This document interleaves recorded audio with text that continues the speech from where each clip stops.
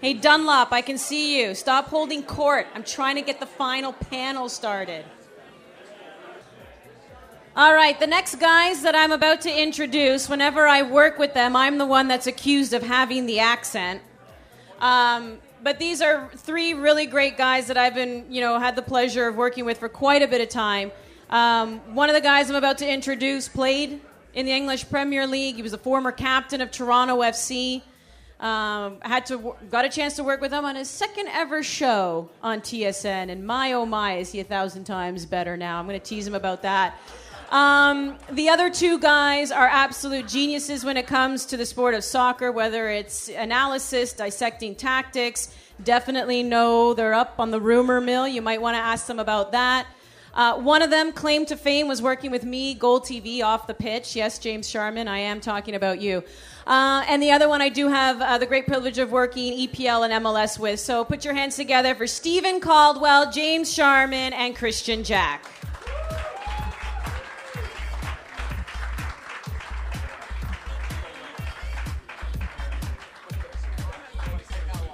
Now, these guys don't make sense even when they're sober, and they've been drinking the whole night now, so...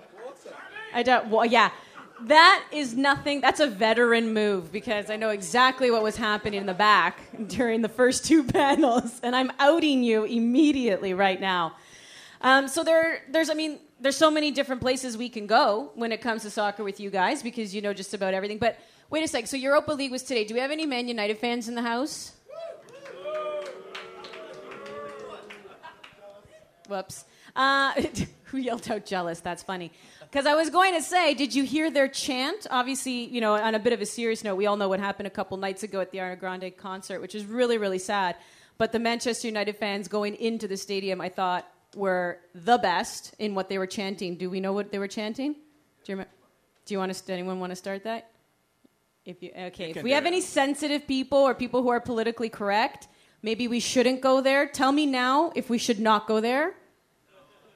Don't go there, Andy. You don't want to go there? I'll chant it afterwards. Come to me afterwards, and we will chant what they were singing before heading into the stadium, because I thought it was absolutely marvelous. So why don't we talk a little bit about, what do you want to say? EPL? Chelsea? Winners? Leicester? Spurs? Is that what you want to talk about?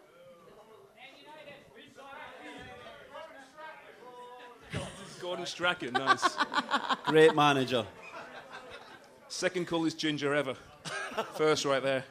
Well, why don't we first let's get a little personal first. And I alluded to the fact that you and I had a chance to work with you on your second ever broadcast on TV. What has it been like being a player, playing at the levels that you've played at, then coming on over here, North America, getting to know this market, and now being on the dark side of the media? What has that transition been like for you? Well, it's been a little bit difficult, to be honest. It was a pleasure to get the opportunity to do it while I played with TSN, but when I stopped playing, I wasn't sure exactly what I wanted to do, Andy, so to have options was nice. And I will say, and I'm not just saying this because he's sitting next to me, I would say it if Luke was here as well, but it's a pleasure to work with the people I get to work with, yourself included, and to learn every day and to try and improve and get better, and I really enjoy it. I do. It's a lot of fun. We get to talk about football, which is one of the best jobs in the world. Obviously, it's better to play the game, but unfortunately for me, I'm getting too old and too slow. Some could say I was probably too old and too slow when I was 26,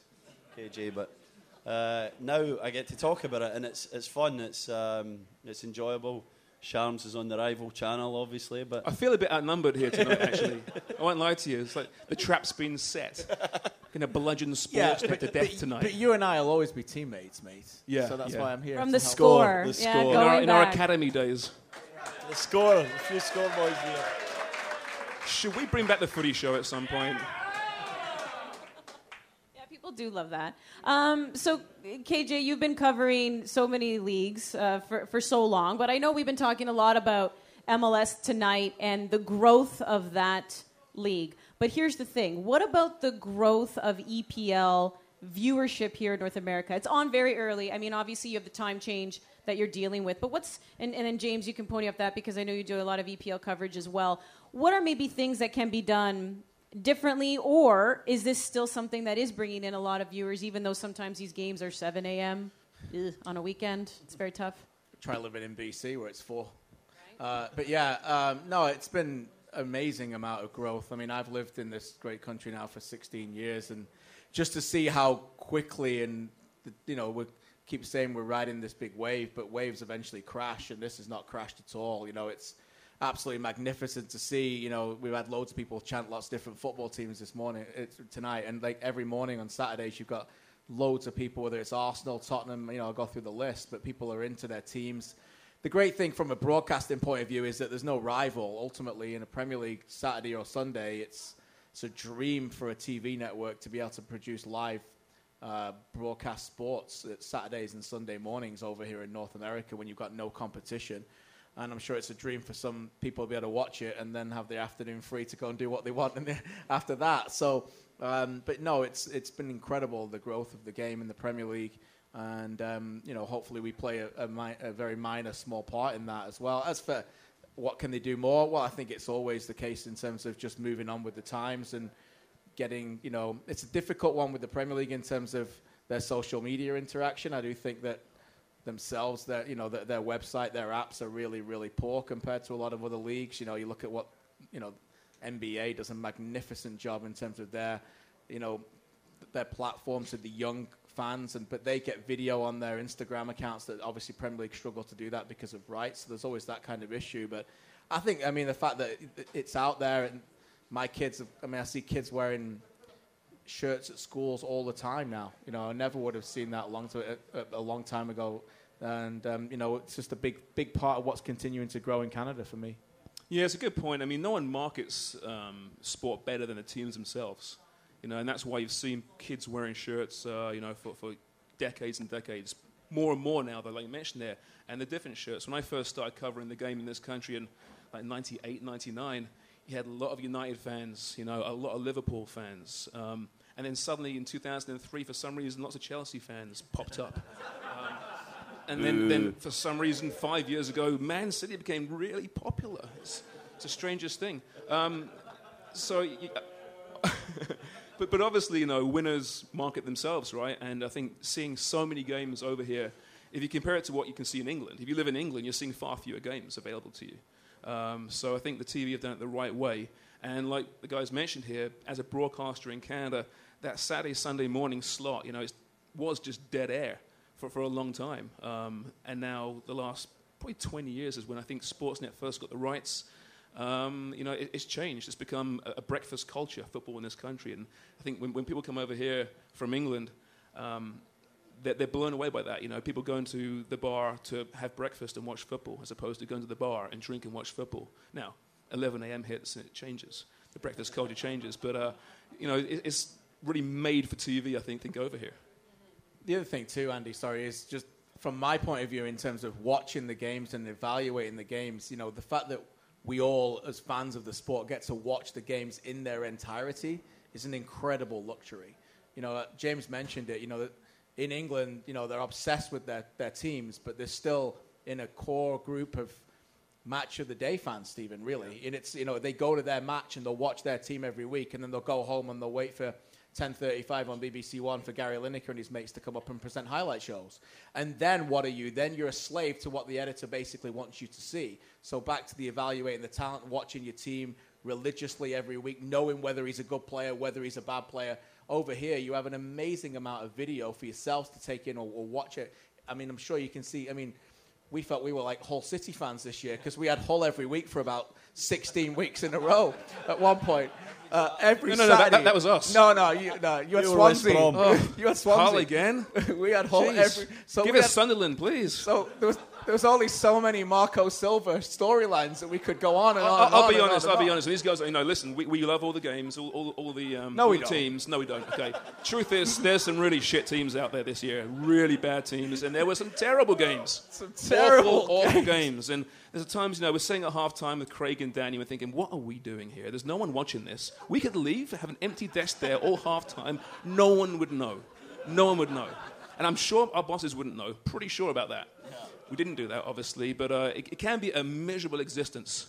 But then you realise we're not here complaining. No, we're not complaining. There was one we did this season. I think it was in March. It was Arsenal West Brom at Hawthorns, and obviously West Brom won that match. And KJ and I came on after the game, and we're slaughtering Arsenal and Wenger, and he's going to get sacked and this kind of stuff. And the one West Brom fan in the whole of Canada is tweeting the life out of me and KJ. Why not mention West Brom? They were amazing. They scored a goal from a corner. But, like, we can never win. We're trying to... He must have missed the pre-game show where we talked 20 minutes about Pulis. There's a Burnley fan somewhere in Canada.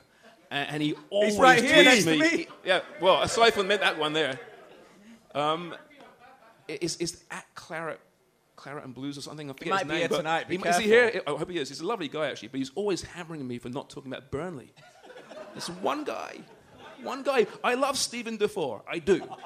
But it doesn't make the pre-game show. I'm sorry. This is work for me, by the way, every time that I have to work with these guys. I just sit there and let them go. We hate it so much. We hate soccer, obviously. Yeah, you hate soccer so much, so this is why you joke about it. World Cup is coming up, 2018. What are the preparations like when you're getting ready for a big tournament like that, KJ? And then again, I mean, you're dealing with some time changes. Why are you laughing? The Black Book. Oh, KJ Explain does. Thank you. KJ has a black book. No, this is not like a black book where he keeps addresses Can we talk of people about the that he's games not instead supposed of to me? keep. If you take this black book from him, you will lose your life. But this is a really interesting... he has everything. All the stats, the players, the plays, the stats, the numbers. You have everything down. This is a mind that works in mysterious ways. It's a World Cup. Yes.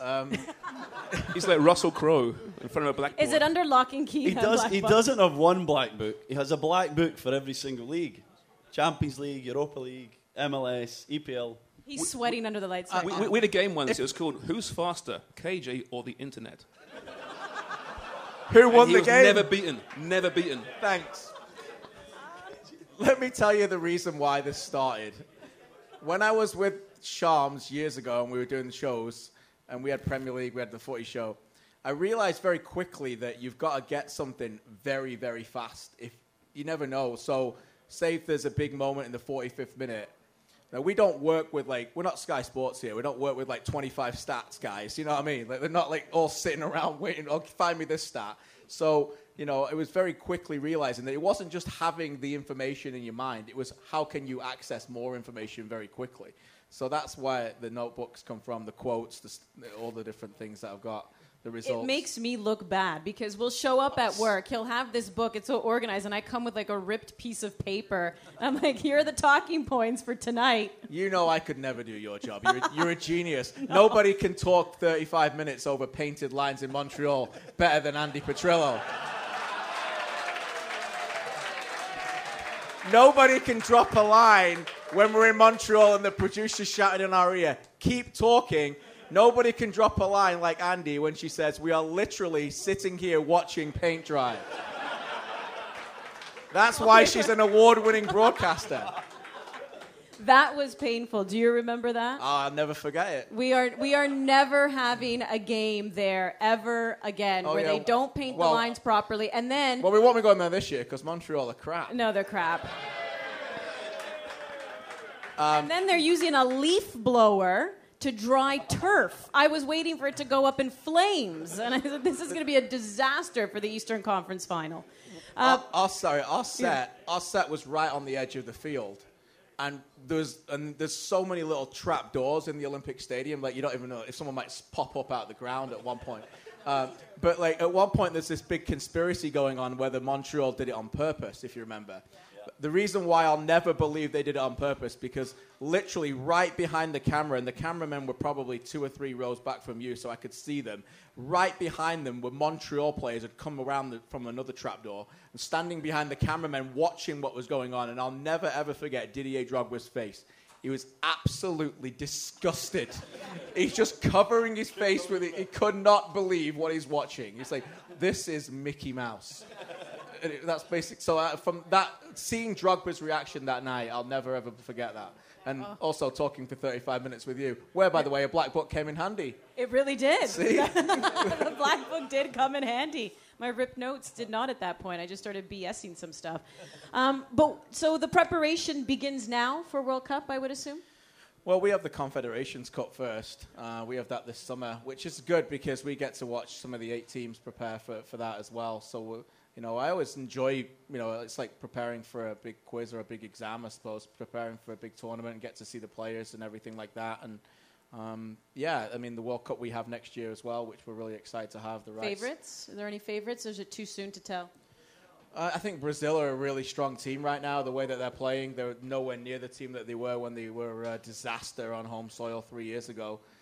They'll be very difficult to beat. And, if Didier Deschamps learns how to manage properly, then the French team... sacked. Yeah, the French team are very, very deep. And, obviously when you've got the holders in Germany, the way that they can turn it on in the tournament. But it'll be fun. It'll be a great tournament. And we'll see the Germans as well with the Confederations Cup that we'll have. Yeah, it should be fun. It's going to be obviously it's not a tournament that anybody really wants to win, but it's nice to get a look at the teams. I think it's really important for the home nation, obviously, to put on a good show. So it'll be interesting to see how prepared Russia is for a World Cup or in the lead into a World Cup. So that's always exciting to see the stadiums and the excitement within the country. And it's the last good one, isn't it? Really, because you got Qatar in 2022. Well, it's going to be a good one in 2026. Well, yeah, I suppose 10 games in Canada, but then 48 teams. It's a monstrosity. But you could walk to a game, Sean. And that'd be handy. 10 games, yeah. No, it'd be fun. 10 games in Canada is fantastic, but the whole concept of 48 teams to me is just absolute nonsense. There's going to be some truly deplorable teams in that tournament. Scotland? And Scotland. They're not even going to make it. They're not even going to make it. But I mean, it's just a big FIFA cash grab. We know that, and England will still lose in penalties in the quarterfinals. No doubt. They won't even get to the quarterfinals, mate. Assuming this bid wins against Morocco.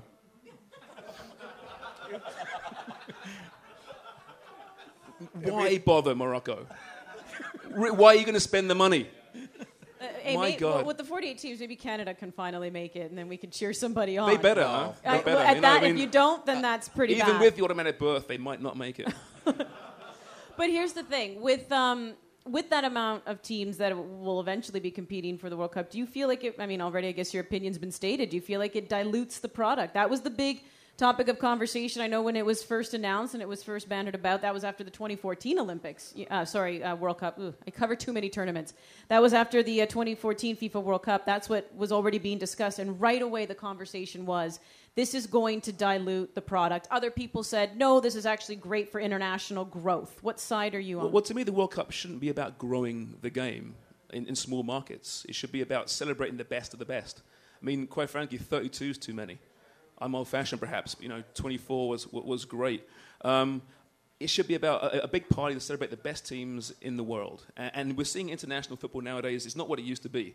It's so tactical now, and it's so defensive that I think it's lost a lot. The last Euro, obviously there's some highlights, but there are a lot of bad games in that tournament. Portugal, with respect, they deserved to win that thing, but my God, they weren't fun to watch, were they? They were. If you're Portuguese, they were fun to watch. If you were anyone else... Shout out to Brendan Dunlop, who travelled all the way to Paris for the final and actually saw his team win when he never imagined they would. Portugal. Yeah, good point. Yeah, one of his teams. He decided to be a Portugal fan when they won.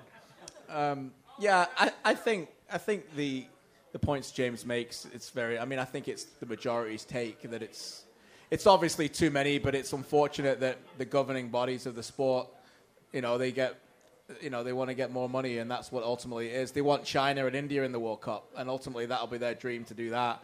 They might have to expand to get 64 to get them in, but don't rule that out at some point. I actually think that we'll see more major teams win them, because if you think about it, you've only got to play 2 group games, and then you've got to play 5 knockout matches. So, suddenly it's like the best teams always rise to the best when they play the knockout games.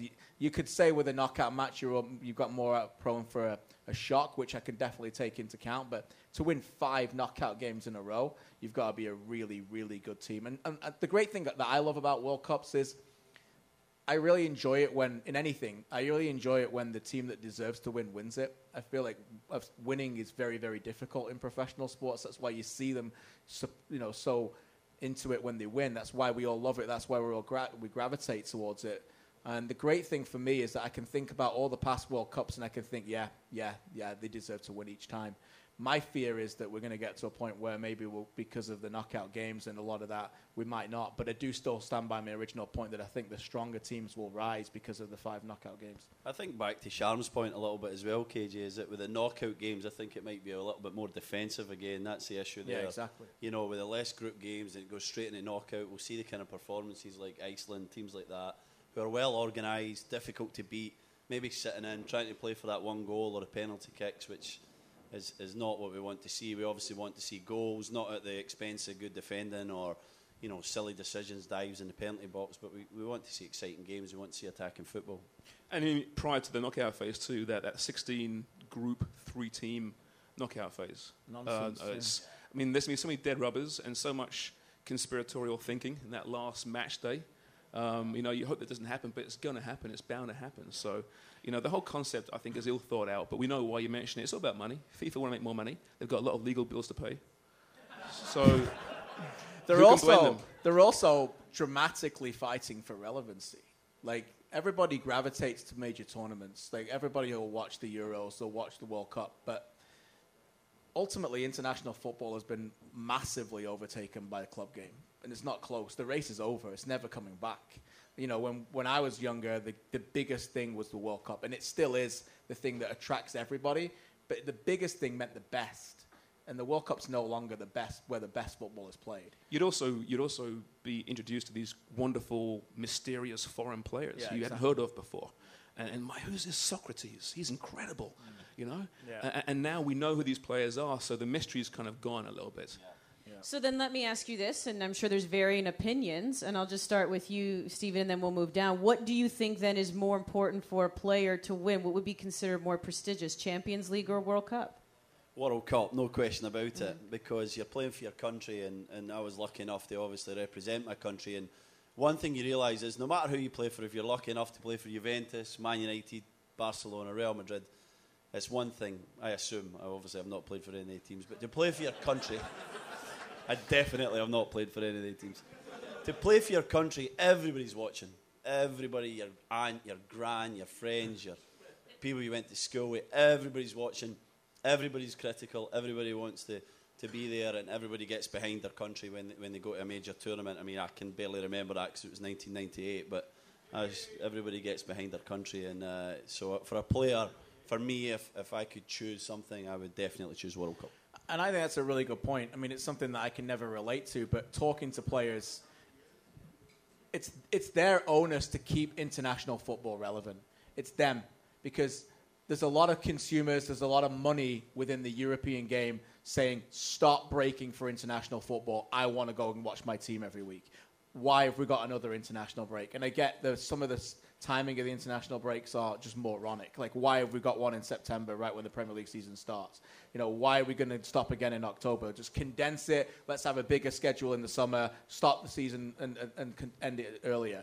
But they do it because they're fighting for relevancy. But the players, when you talk to them, and it's not just him, when I talk to them, many of them absolutely love it. It's their way to get out of their club scene. It's their way to get with their mates, to go represent their shirt. And it doesn't matter. It's not just an international tournament. It's a friendly game sometimes. I remember being in Harrison, New Jersey, and Colombia were there. And we were staying in Hoboken in the same hotel. And it was unbelievable, the amount of fans outside there. We were there for a Red Bulls game. And you've got James in there, and we're walking around, and Freddie Guarín comes up, and I'm talking to Carlos Sanchez, who played for Villa. And these guys were just liberated. They were like, it was like they were on the holidays. You know, and that's their break from the intense Premier League season or the intense European season. And that's, I think, the relevancy of the international game still from the players, because they're the ones who can tell you more than anything how important it is to represent their country. I think those players that can't make the national teams love it because they get a little break. As simple as that. And they say, you know, we can have a bit of a downtime perhaps here. I think it's subjective. It depends who you play for. Like Scotsmen, you know who you are. You have identity, right? Croatians know who they are. They love putting that shirt on. He's getting a dig in there, isn't he? I was being nice. I was paying you a compliment there. You were talking about players who didn't make the team. I thought you were going to get to Stevie. 14, 15 caps, right? 12. 12 caps? That's more than me. And everyone here combined. It's a lot more than all of us. But, I mean, I think different countries. England's a bit weird. And Jamie Carragher, he says that, you know, he played for England, but he never felt the same way about playing for England as he did for Liverpool. You know, he'd lose with England, And he'd be, that kind of sucks, but he'd be okay. If he lost with his club team, he'd be just devastated for days afterwards. So I think it's subjective. They played that way, though, didn't they? But it's a good point. Well, he was generally on the bench, too. They played like they didn't really care. It's a good point. That's the problem. Pretty much, yeah. It comes from Liverpool, Manchester United having the conflict back in the day when there was 6-6 or whatever numbers there was, and they didn't feel together, and that's, again, we don't want to talk about England for too long, but that's part of the reason why they're never successful, because they don't gel as a nation in Croatia or different Iceland, for example, who are not that talented, but really gelled like a club team and had somewhat successful campaign. They also had a crap manager who didn't really understand that he had Dele Alli and Harry Kane handed to him and thought, let's not bother playing with them two. Let's create something else and play Wayne Rooney. Are you saying Kane shouldn't be taking corners? I will stand by that decision. Might be a good idea that Mauricio Pochettino gave you a platform that you could pick up and actually do well with and say, I'm going to rip it Let me off. ask you this, though. Would Big Sam have been successful? No. So much hate to Big Sam, mate. I don't get it. Well, no hate. No, there's hate there. No, not really. Oh, there's hate there, KJ. He did great for You Palace. can't stand him. He did great for Palace. I read an interview with him this week. Milivojevic is a good player. He's a good signing. I think he's a lovely, lovely human being, actually. Who? Sam Allardyce. A lovely. I do. I think he's misunderstood. Okay. 100%. I've Are spoken you aware of the big brown paper envelopes he It's receives? football. It's football management. That's He not should football He should management. not have been fired. It is football management. It's well It's dodging the dirty. law. It's Breaking dirty. law. It's It is dodgy. precisely. Football management's dodgy. These guys can squabble. I just say World Cup 2006, Italy. That's all I go to. Oh. Speaking of defensive football, Hey. boring, negative, Catenaccio. It was highly entertaining, and Gigi Buffon was one of the best keepers in the world. Hence, Juventus fan. But you bring up a valid point, because even when we had Tim Bezbatchenko on earlier, and you're talking about the growth of MLS, it's a business, and when teams become stronger, they don't want to lose their players anymore. And I know if you're a TFC fan, you probably get pretty angry every time. It's a critical moment, and you lose Bradley. And you lose Altidore because they have to go and, all of a sudden it's national team duty and they're gone, and then Altidore ends up coming back and inevitably has some sort of hamstring strain again. And you're like, wait a second, we're in the middle of a pretty important run here. Can so we stop with the Gold Cup every 2 years, maybe? You think there's too many tournaments now? Well, why were they having a Gold Cup every 2 years? Aren't you airing that? Yeah. It's fine. I'm allowed to say how I feel. It's too, my biggest concern, and you bring a great point up, look, there's a lot of TFC fans here tonight, and there's a lot of MLS chat already gone on, but ultimately, Josie Altidore and Michael Bradley are an enormous part of that club, and they need to be protected. And it's not just them. It's a big thing for me in the game that some players are playing far too much football.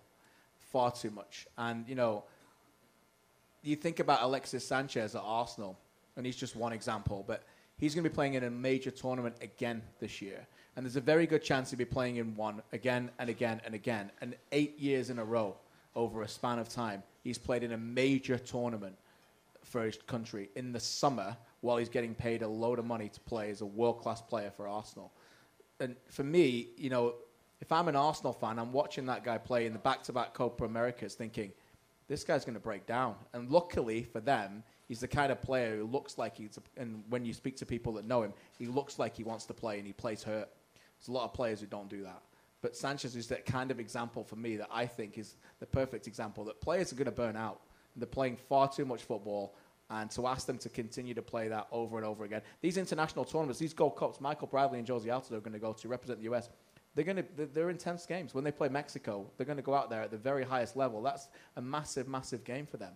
And, I just think that sometimes there's too much international football in the summer.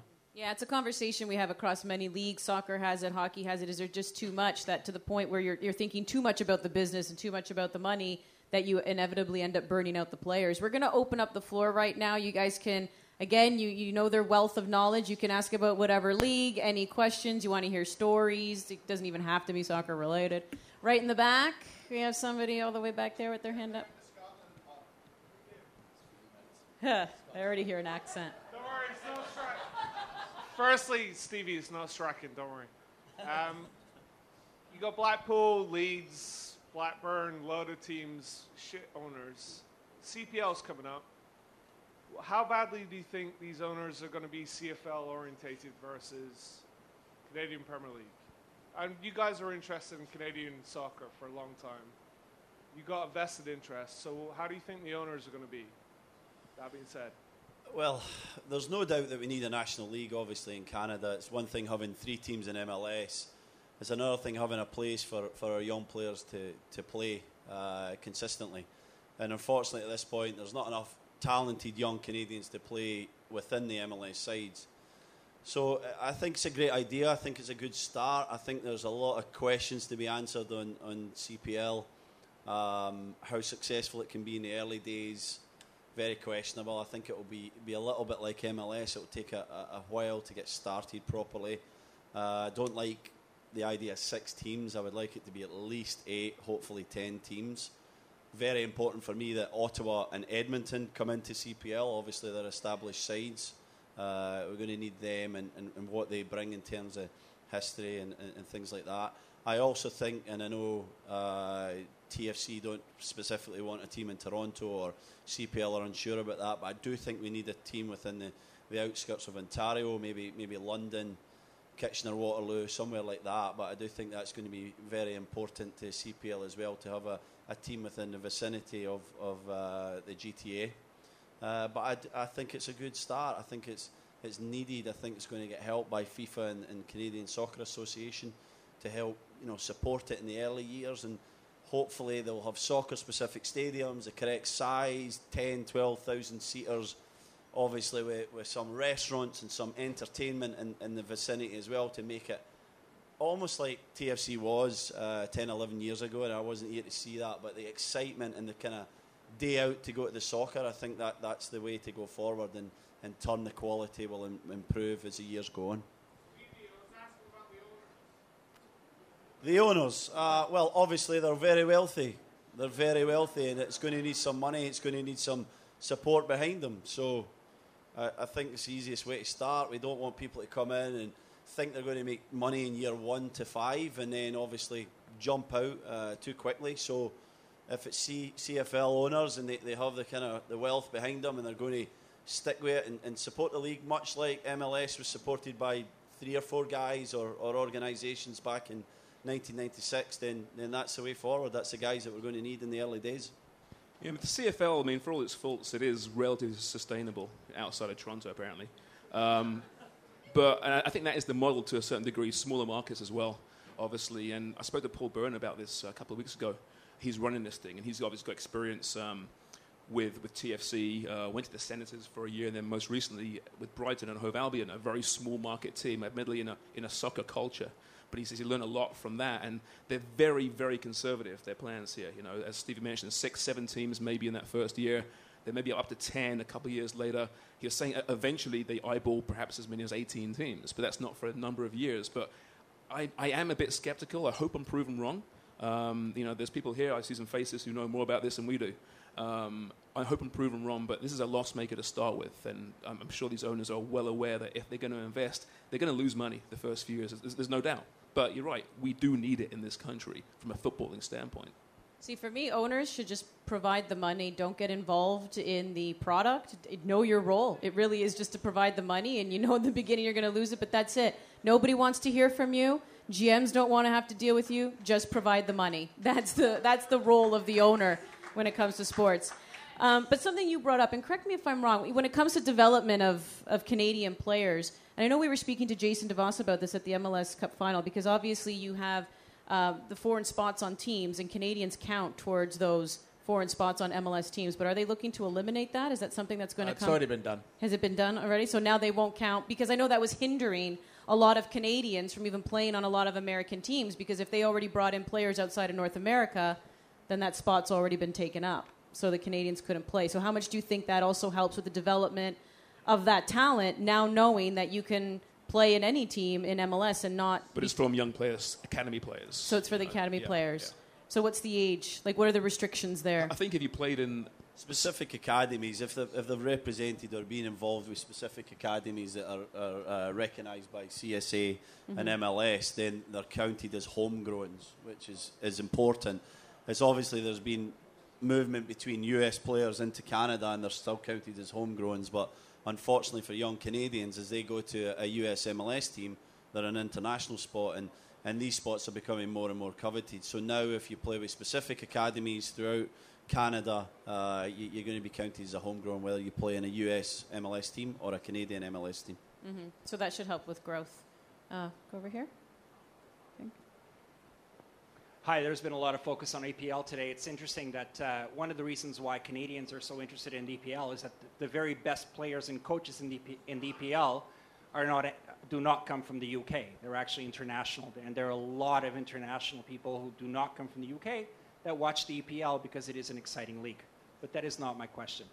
Portugal's been called out. The Euro champions have been called out a couple of times tonight. And so I must ask the question, if Real Madrid wins next Saturday, can you deny Cristiano Ronaldo the Ballon d'Or? This old chestnut, eh? Ronaldo. Who's Ronaldo? Who's Ronaldo here? Who's Messi? Who's Ronaldo? There's one there. All right. You know, this whole case, you know, who is better, right? I mean, there's not that easy. As long as he brings his bronze bust with him I'll on answer stage. your question in a second. I'll answer your question in a minute. Go ahead, James. I just think it's a very subjective question. You like one or you like the other. They're both wonderful. They're both arguably the best player of all time. Arguably. I mean, who? Sorry? Okay. Okay, there's team game there, right? This is a team sport. And the great thing about it is that you need 11 players to win. And, you know, for me, it's about the collective balance. It's so attractive for me for this sport.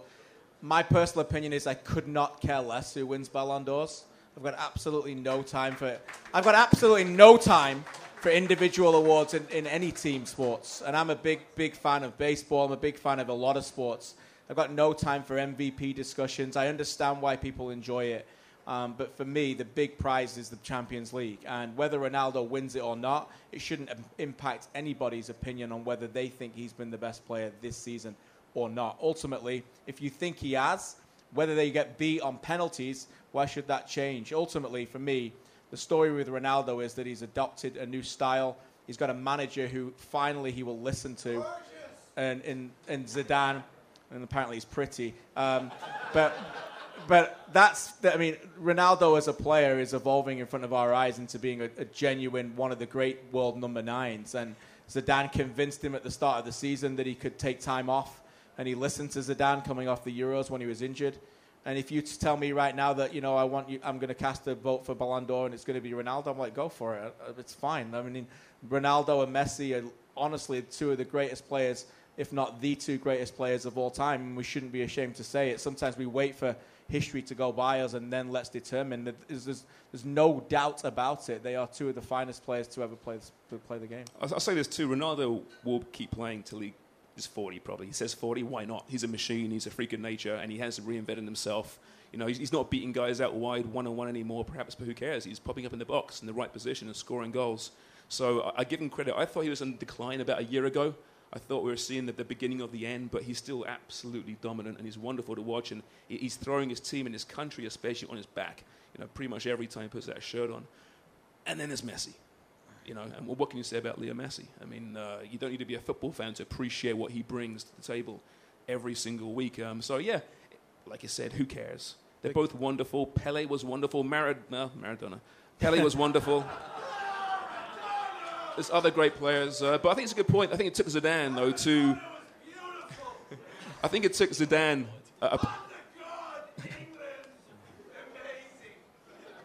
Was that a fake accent? That was awful. Just for the record, that was awful. Do you think either one will ever win? Okay, speaking of the World Cup, I'm going to keep that theme going because it is a team sport. Do you think either one will win the World Cup? Oh, Ronaldo's got no chance. No.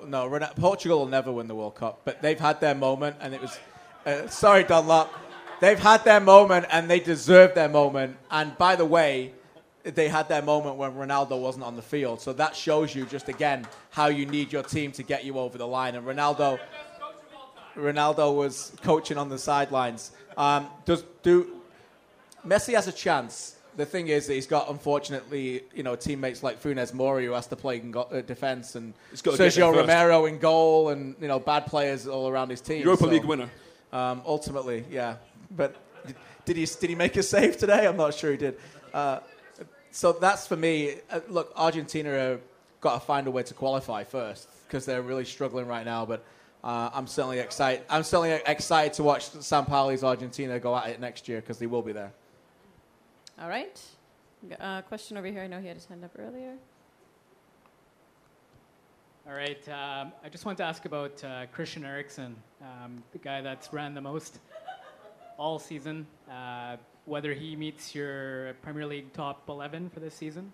What do you think his career potential is? Is he going to be the next Luka Modric?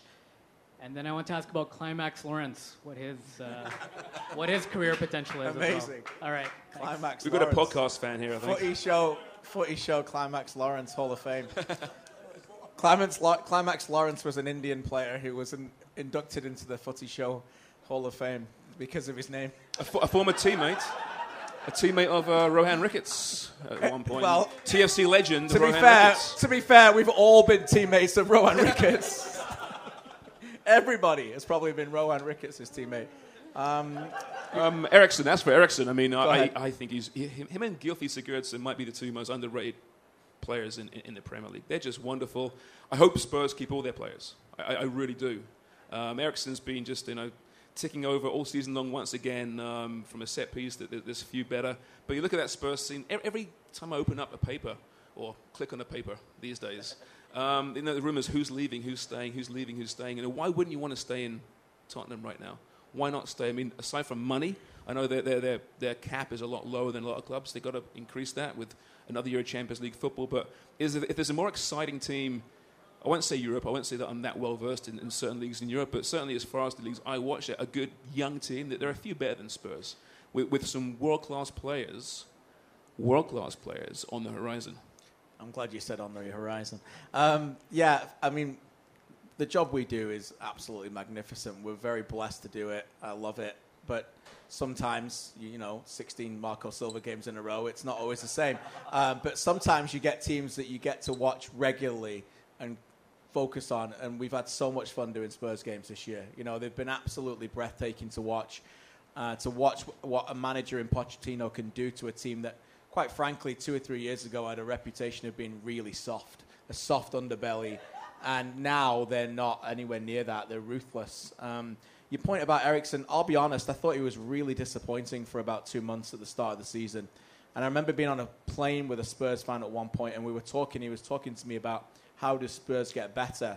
And at that point, I said, I felt if you go throughout their team, and their starting 11 is very, very good, but their strength is not their squad. I said, I think you probably need to get a better Eriksen. Like, you need to get like a real world-class playmaker in there who can make a difference.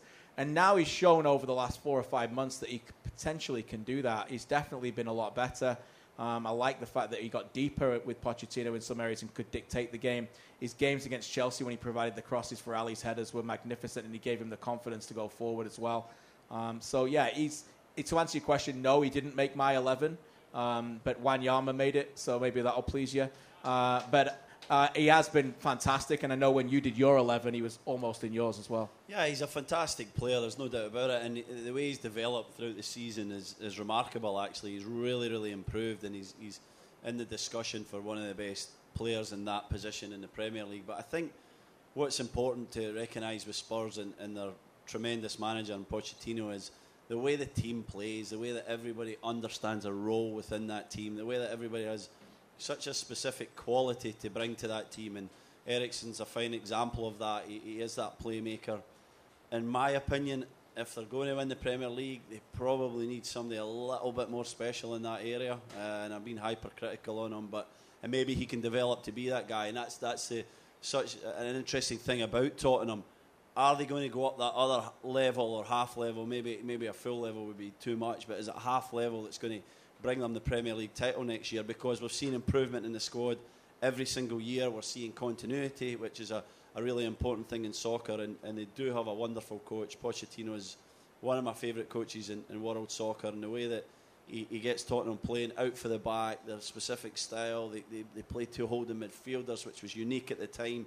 A lot of teams are doing that now, and they play the fullback super high. So they're such a transient team. You know, KJ and I talk about this often, but we go on so much about formations in football these days. Now, I just think it's not even worth talking about these days, because these players are so fit and formations are so malleable that it's not really that important whether it's a 4-2-3-1 or a 3-4-3 or a 3-4-2-1. It's just numbers. They change between defensive and offensive shapes, and Tottenham are one of the best, if not the best example of that. Yeah, it's a great point, particularly with Dyer having the versatility of someone who can just step in as a 3 and then move up in the 2 and move around. And they've been, you know, behind the scenes when we're watching these games, we're like requesting plays or running in the tape room and cutting plays, and hopefully some of you don't leave the room to cook your bacon or put the tea on, and you watch us at half time. And there's so many of those moments this season where we just didn't have enough time to talk Tottenham half times because we had so much video we wanted to talk about them. And I think that's the biggest compliment. And the fact that they went on and scored so many goals late, I think about that late game at Swansea when they scored so many goals late in that game and won that match. For me, it was a really, really big turning point for a club that's really changing their mentality on the fly. Although next year when they go to Wembley, obviously it's going to be a lot different. I think it's bad timing, the Wembley move as well. Obviously, they have to get a new stadium at some point, but I think 1 win in 10 this year at Wembley. They were very poor there, so they might lose that home field advantage. But that's a cliche, but I think we're seeing this team learning how to win before our very eyes. Late last year, they had a chance to win the championship, and they blew it. That game against Chelsea last season, or season before last, you can say now, I guess. They blew up in front of our eyes. Young players couldn't handle it. Chelsea, the wily veterans, got at them. This year, the last 2 games of the year, maybe the title's done, but they scored 13 goals. They didn't turn off. They didn't switch off. So we're seeing this team's mentality improve a lot as well. And if they can just keep these players together a little bit longer, they can be something really special. A lot of love for Spurs there, right here.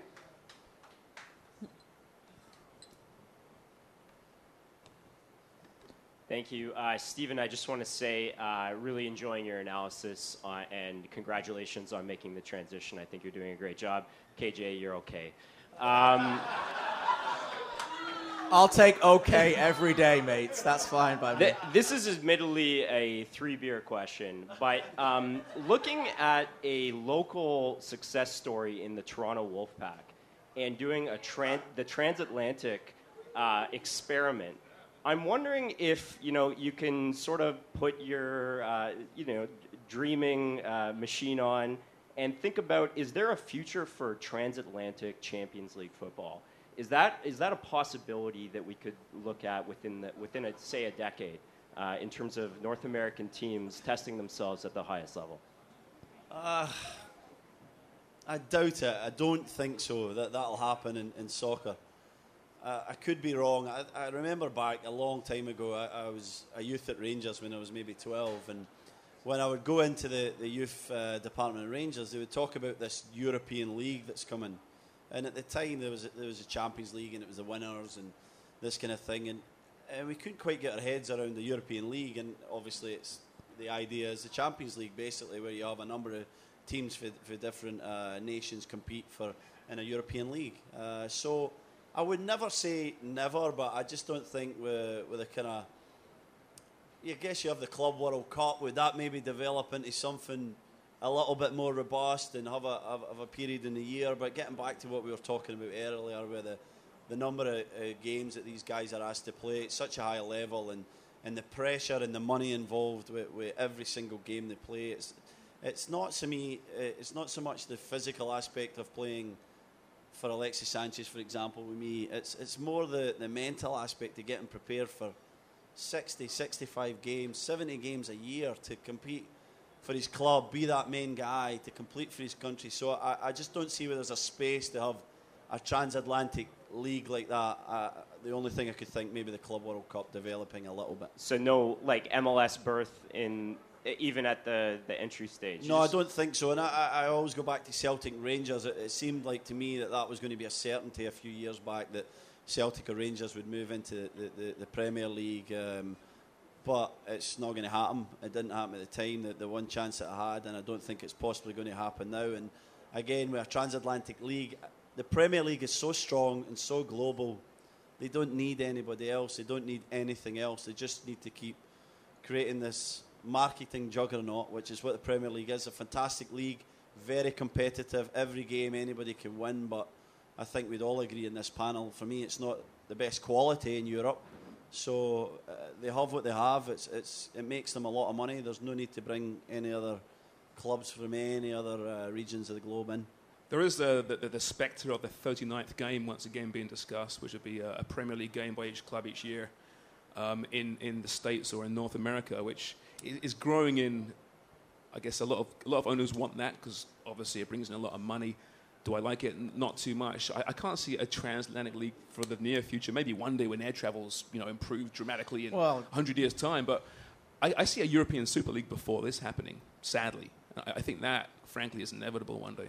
To answer your question from the MLS point of view, the one area that it could get to is if in the international game CONMEBOL and CONCACAF get closer and closer together, there is discussions about a potential, having TFC play Brazilian teams and extending that. But then again, you come back to the revenue problem. Is there any revenue to generate there to stop the league? And the other thing is in the enormous amount of travel. I mean, if you think about how you're going to fly from one end of South America to one end of North America, that's a massive intake. It's actually better just to go over to Europe in some markets. So that's always going to be a big, big problem for them. But it is an exciting challenge to see. I think we all want to see the teams be challenged against different levels. Right in here, in the middle. So Rafa Benitez is coming back up to the EPL with Newcastle United. One of the big questions there is he going to get the support from Mike Ashley to do what he needs at Newcastle? What are your thoughts on that? It seems every year Mike Ashley does something stupid, doesn't it? Just maybe one thing.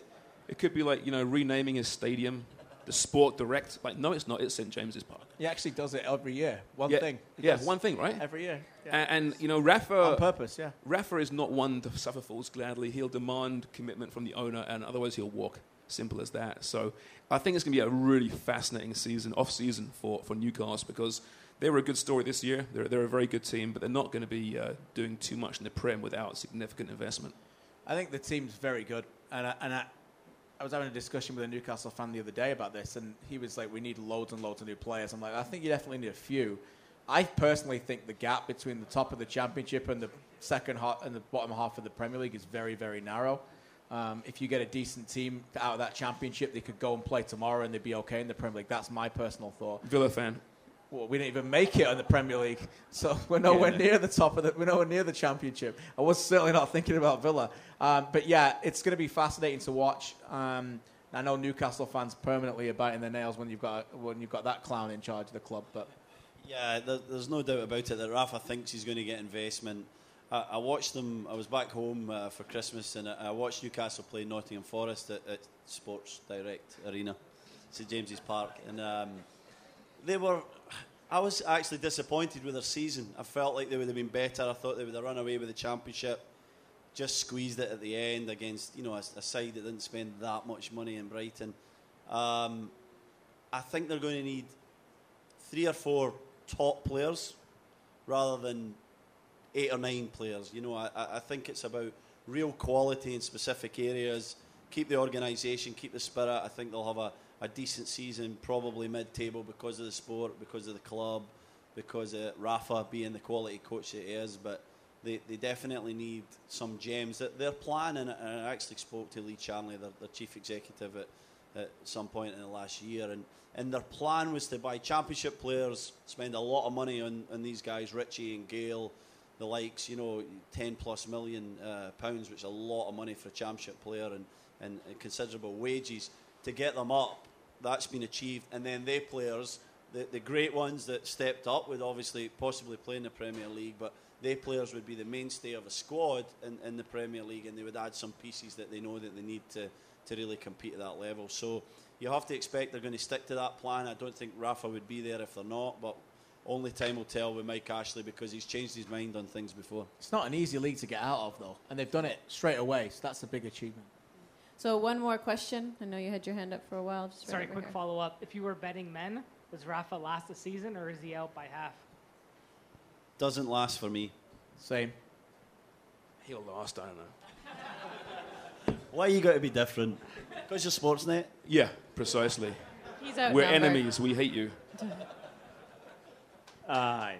Just two quick questions. So I wanted to hear about your guys' thoughts on the 2026 Canadian, U.S. bid, but your thoughts on that. The thought of being able to go to a World Cup match in my own country is incredible. And then secondly, just quickly, James, I grew up watching Jerry Dobson.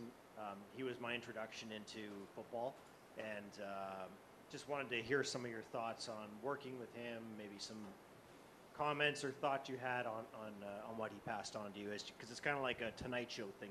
You've passed on to. Yeah, sure. No, so I left the school. What year was that, Cage? 14? 2014? 2013. Was it 13? It's in the black book somewhere, I'm sure. The April, exact day. April 29th, 2013. There you go. Last footy show. Right.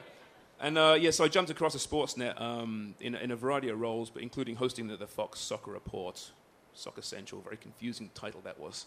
You try saying it on live TV 3 times a night. And, I was a bit concerned, would Jerry, accept me? Because clearly I did the same kind of job that he did.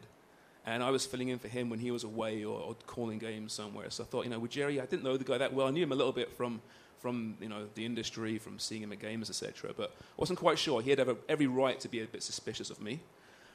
Every right, trust me. But no, the truth was he was fantastic from day one, very welcoming. And I got to sit actually in these guys' chairs for a couple of years as an analyst, which is not my natural position, which I'm sure you can all attest to. I'm much more comfortable in the host chair. So sitting in that position, seeing Jerry work and how he did things was a big learning experience for me for sure. So when he left and I assumed that position, it was perhaps more seamless than it would have been otherwise. But yeah, really good guy, so much experience, old school guy, did things the old school way, which in many ways is better, I think. And yeah, just obviously a legend of the industry and the sport in this country. The face of the Premier League for almost 20 years.